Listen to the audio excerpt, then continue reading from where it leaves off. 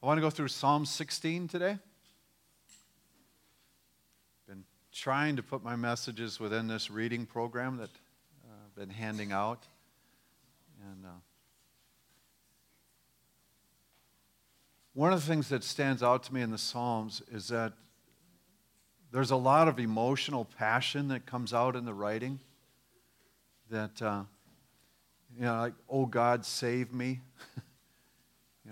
Help. It's things that generally get trained out of us in our writing or in our speech. Who would be that open with someone else to, or then we just go, well, what an emotional basket case. There's a judgment that's easy to plop on right away. And yet, you read this and you realize, well, maybe we've just gotten too snooty for our own good. That there are times when these things need expression. And I find when I'm reading through the Psalms, often it's dealing with core things that I don't necessarily feel comfortable speaking.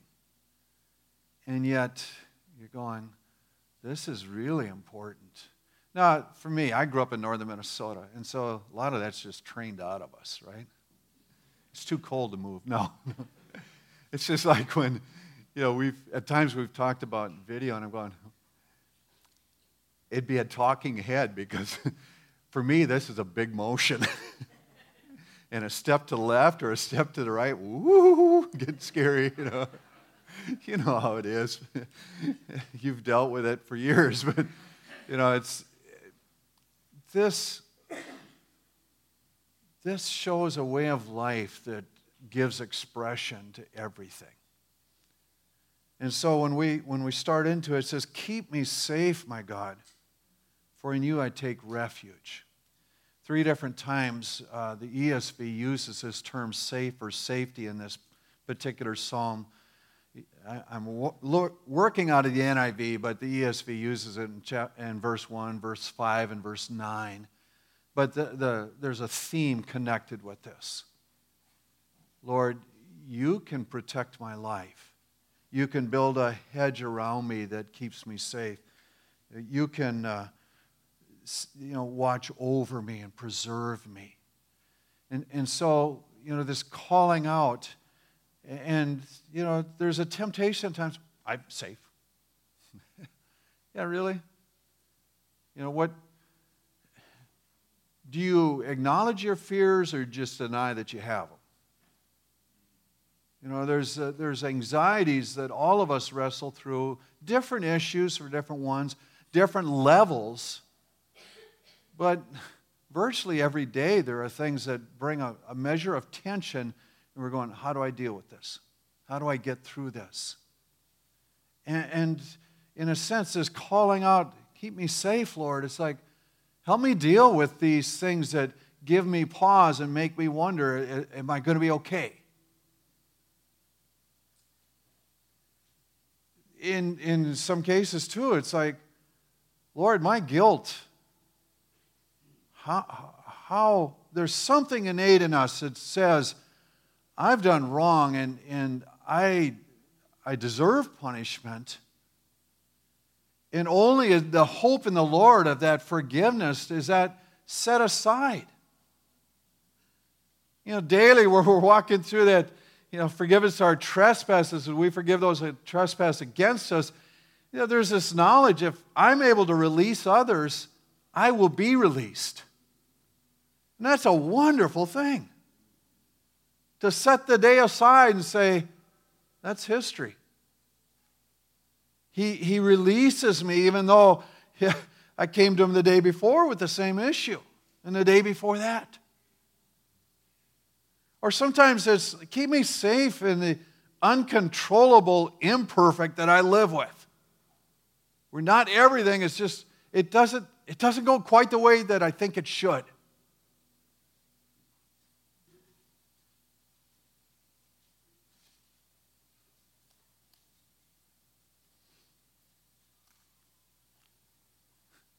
My wife, bless her soul, has to put up with me when the spatula isn't where I put it. Because there's something in me that will ruin my day and my life if I let it.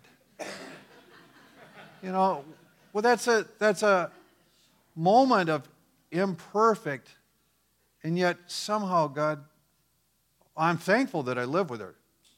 I'm thankful that I have that because in some ways she shows me it's not that big a deal. Don't take that as a release. No, but you know what I'm saying? You get into these things where you can get wound up over the littlest detail. It's imperfect, and yet there's something in us that cries out for the perfect. There's something from the creation of time that knows there's a best way.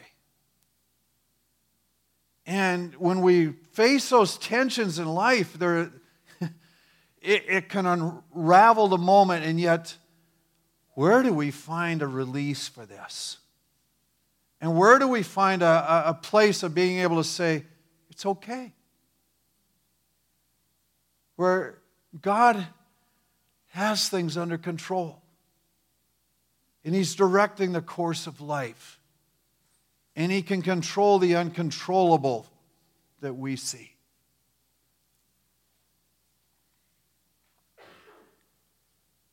I look at things and I'm going, keep me safe in my relationships. Body, soul, mind, and spirit. In every facet.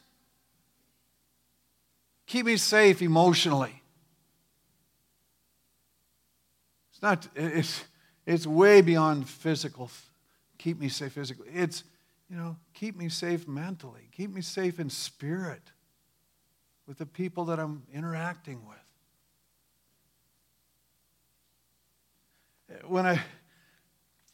Then you can get into just this physical life, and you're going, keep me safe from injury. Keep me safe from disease. Keep me safe from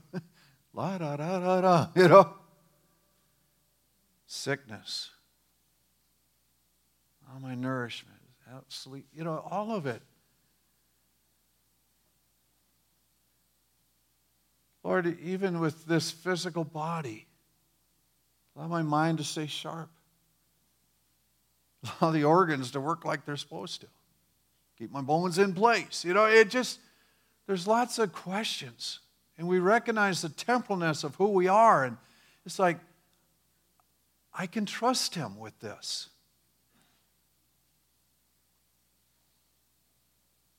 But it goes further because it's like, at some level, all of us are looking toward death, and there's this awareness of frailty or temporalness, and yet inside of us there's the light of eternity as well, and this knowledge that there's more.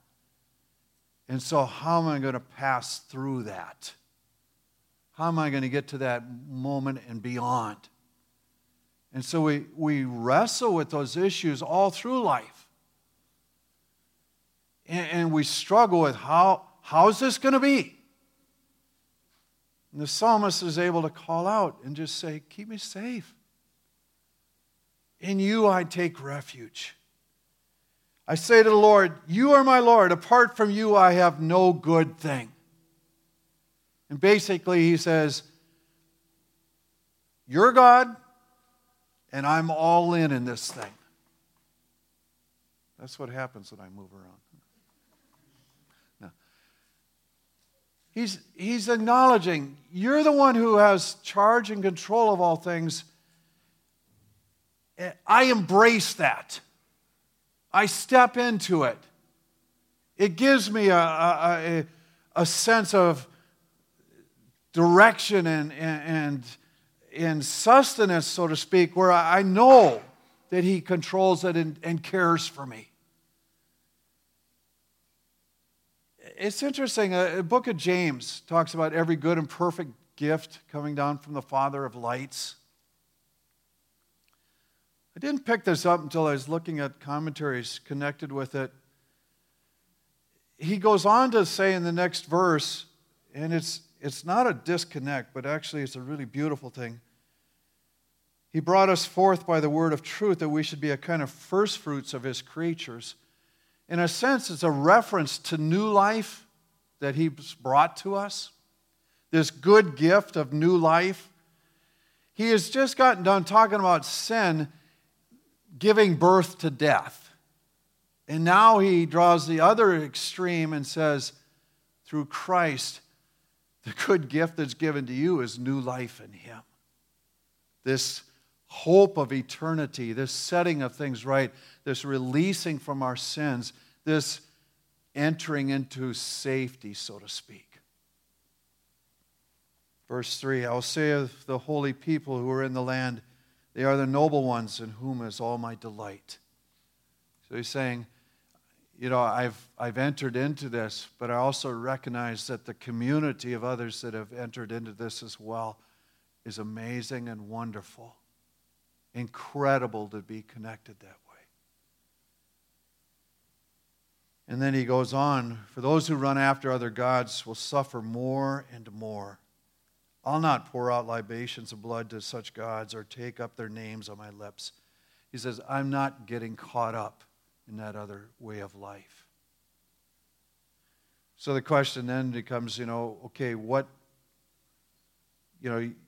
He's made the declaration about the holy people and about those who aren't, and he's going, I'm going to live with this group, those who pursue God. And so the question then becomes, what lines do we draw so that, in a sense, we become acknowledged as a holy camp, so to speak? How do we evaluate the things of life and say, this is really worthwhile and this isn't? This is good and this isn't. It's essential that we wrestle through issues like this and allow God to speak to our hearts. And quite honestly, there are times when things are right or wrong for me that aren't the same for you. You might have a complete peace about something, and it might be fitting with the Scripture, and for me it's like, I can't do that. It's not the way I live. It's not putting that on each other as much as coming to terms with how has the Scripture challenged this thing? And what responsibility or latitude do we have in it? And then what has God spoken to our hearts individually? So that we can have a confidence about what we're doing. Sometimes we say, I'm just not going to go there. It's fine with you. You may have complete peace, but for me, I'm not going down that road. Just not going to do it.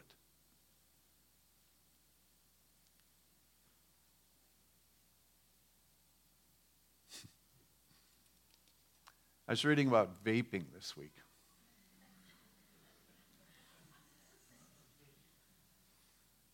I'm not going there.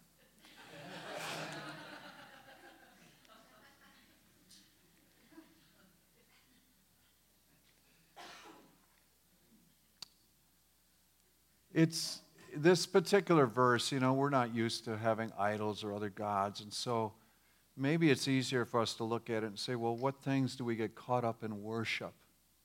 Well, then what's worship? I don't, maybe if you say the things that I devote my time and my energy to are the things that I'm involved in regard to worship. The things that I revere, the things that I honor, the things that I respect, the things that I adore. It's the things that consume our thought. What are those things? That, in a sense, probably is as close to this thing of worship that we could do. Okay? And so, if that's one of those things we look at and we say, okay, where are my time and energies being spent? Where do I put my resources? And has this become a thing that's actually a distraction from my relationship with God? Or is it something that is completely with His embracing and He's going, go for it? There are times when, for me, I'm looking at some things that I'll get caught up in this desire to learn and to try and to do, and I'm going, I'm just jittery. Let's get it done, and then there's this moment of, is God in this, or is this just really dumb? And I don't always know. This week I tried pine tea because I got to try it, and I heard about it, and it's, don't do balsam. I read that afterwards.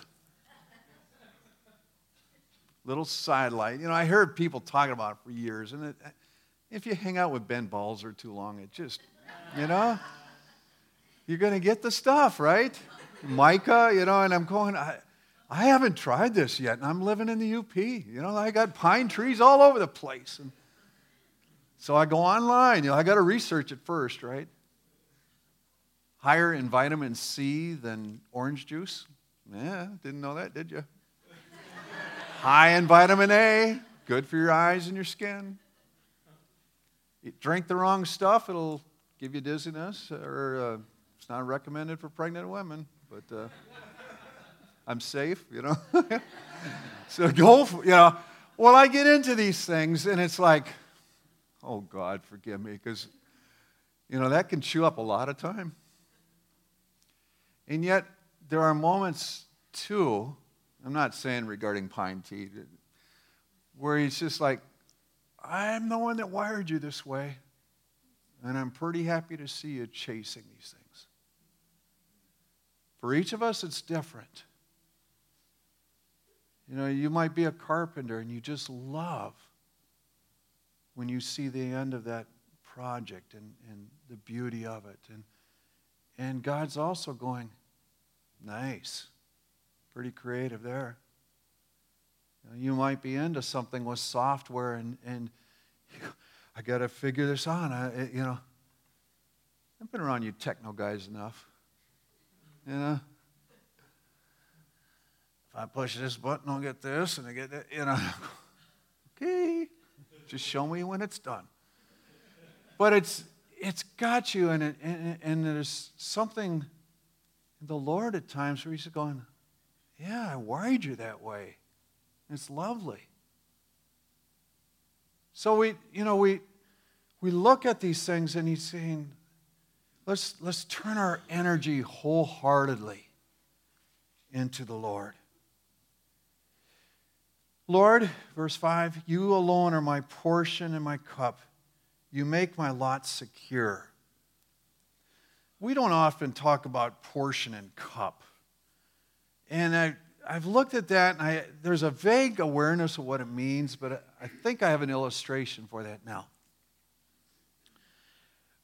When you go into a restaurant and you order something, they bring you your portion and something to drink, right? And hopefully it's enough and it tastes good and it's presented nice. All of that. He's saying, Lord, you're the one that nourishes me. You're the one that sets the table and puts it there for me so that I come away nourished, satisfied, secure in you. He says, you're my portion and my cup. It's almost as if in this moment he's declaring, Lord, you're like the waitstaff. You bring this meal out to me, and I'm amazed. I'm amazed at what you're doing in my life.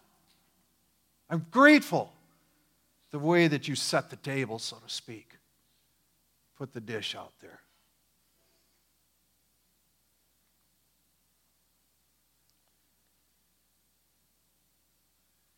In Numbers, God told the Levites, He says, I'm your portion. You're not getting a regular inheritance of the land. It's not going to be about what you do and what you strive and accomplish. You're not even getting the general embraced plot of land that you can develop. But He says, I'm going to take care of you. I'm going to be your provision. And so we look at that, and yet in Peter it goes, you are a royal priesthood, a holy nation, peculiar people belonging to God. You might bring forth the praises of Him who called you out of darkness into His marvelous light. So in some ways, there's this step even past the Psalms where he's going, your inheritance is me.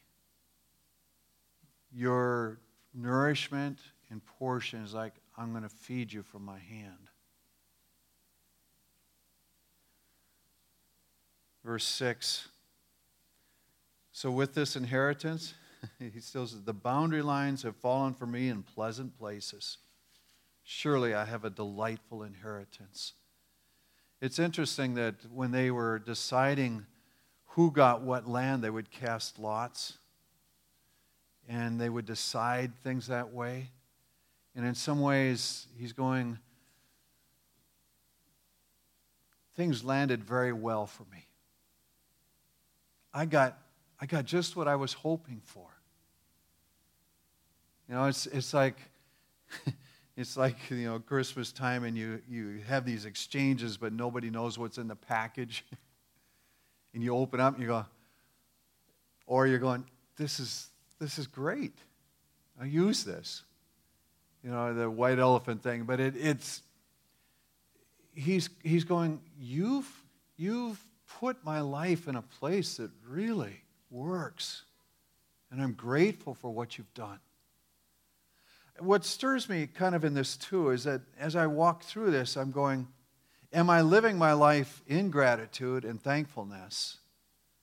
Or am I constantly looking beyond the borders and boundaries for something different? And there are times to dream and have vision for other things, but there are also times to acknowledge God is good even today. And what He's doing now is worth rejoicing over. 7, I will praise the Lord who counsels me. Even at night my heart instructs me. I look at this nighttime prayer as being the deepest, most personal thoughts that we have can kind of come out in that dark moment where we're not talking to anyone else, we're not seeing anyone else, we're not distracted by anything else. And there are thoughts that come to the surface that don't normally get there. You know, we're used to pushing them down during the day, we're used to being distracted, we're used to just avoiding. But there are times when you're laying there and you can't escape it. And shouldn't. But there's an opportunity to process those thoughts in the Lord. And it's a beautiful thing to be able to say, my deepest thoughts, He embraces and accepts. There are times I'm going, I'm mad about this. And then I'm going, I'm sorry, I said I'm mad. And I'm going, but the psalmist said he was mad about this, you know. Different. And those things come out. You know, you're used to keeping a lid on. And then it's out there and you open and yet God's going, I made you. I'm well aware of what you think. Wired you for this. Have a way to see you through it. And we start walking through and building that confidence in Him. He says, I keep my eyes always on the Lord. With Him at my right hand, I will not be shaken. I have someone to assist my life. Someone's looking out for me. He says, God is giving oversight. And it's amazing. Jesus, in His final week, He had just entered Jerusalem, and He makes this comment, now my soul's troubled, what shall I say? Father, save me from this hour? But for this purpose I have come to this hour.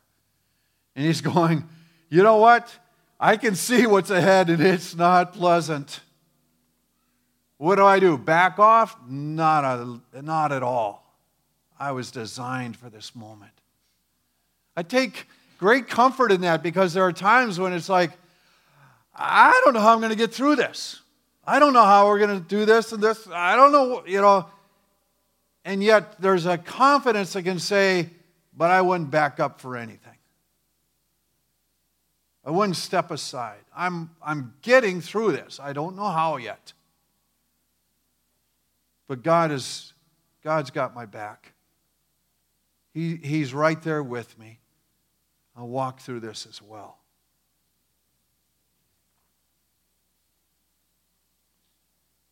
Therefore my heart is glad and my tongue rejoices. My body also will rest secure, because you will not abandon me to the realm of the dead, nor will you let your faithful one see decay. So even this is pointed of Jesus and his resurrection, but it's our hope as well. Because there's this frailty that says, I'm not going to get everything done in life that I dreamed about. I am not going to live indefinitely. I'm not going to be able to achieve all that I feel like I should. I'm not going to have a perfect life at the end. And yet there's this confident hope that says, He will see me even through death. What an incredible thing.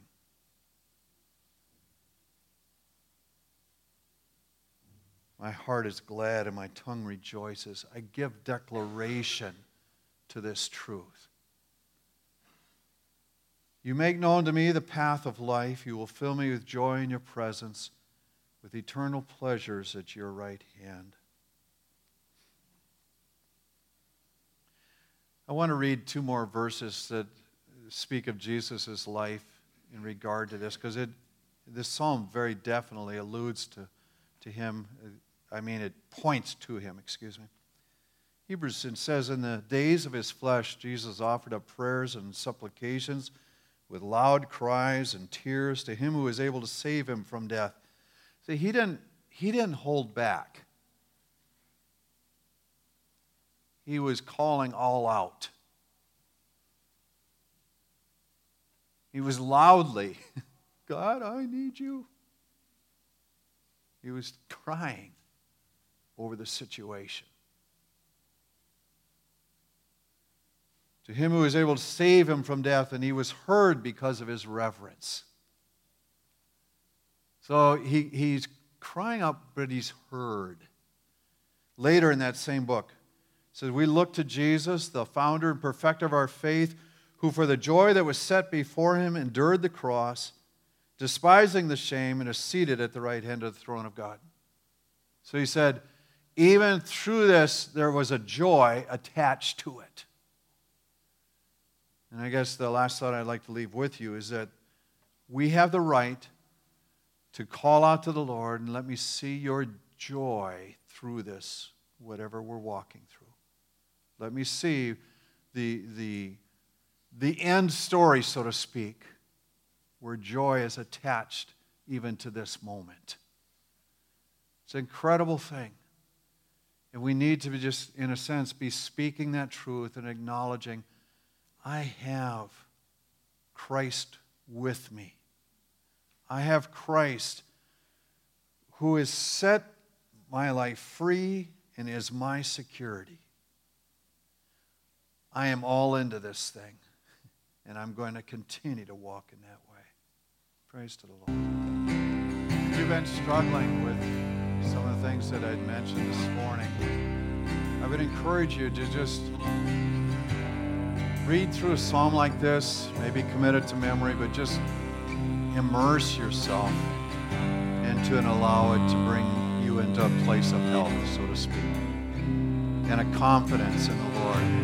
It's available to us that way. And as we, in a sense, just mull it over and chew on it, somehow it begins to bring life to us. And there are times when you're going to go, I need to start declaring the good things of God when I see them and speaking them, because they're a reality, but also it changes.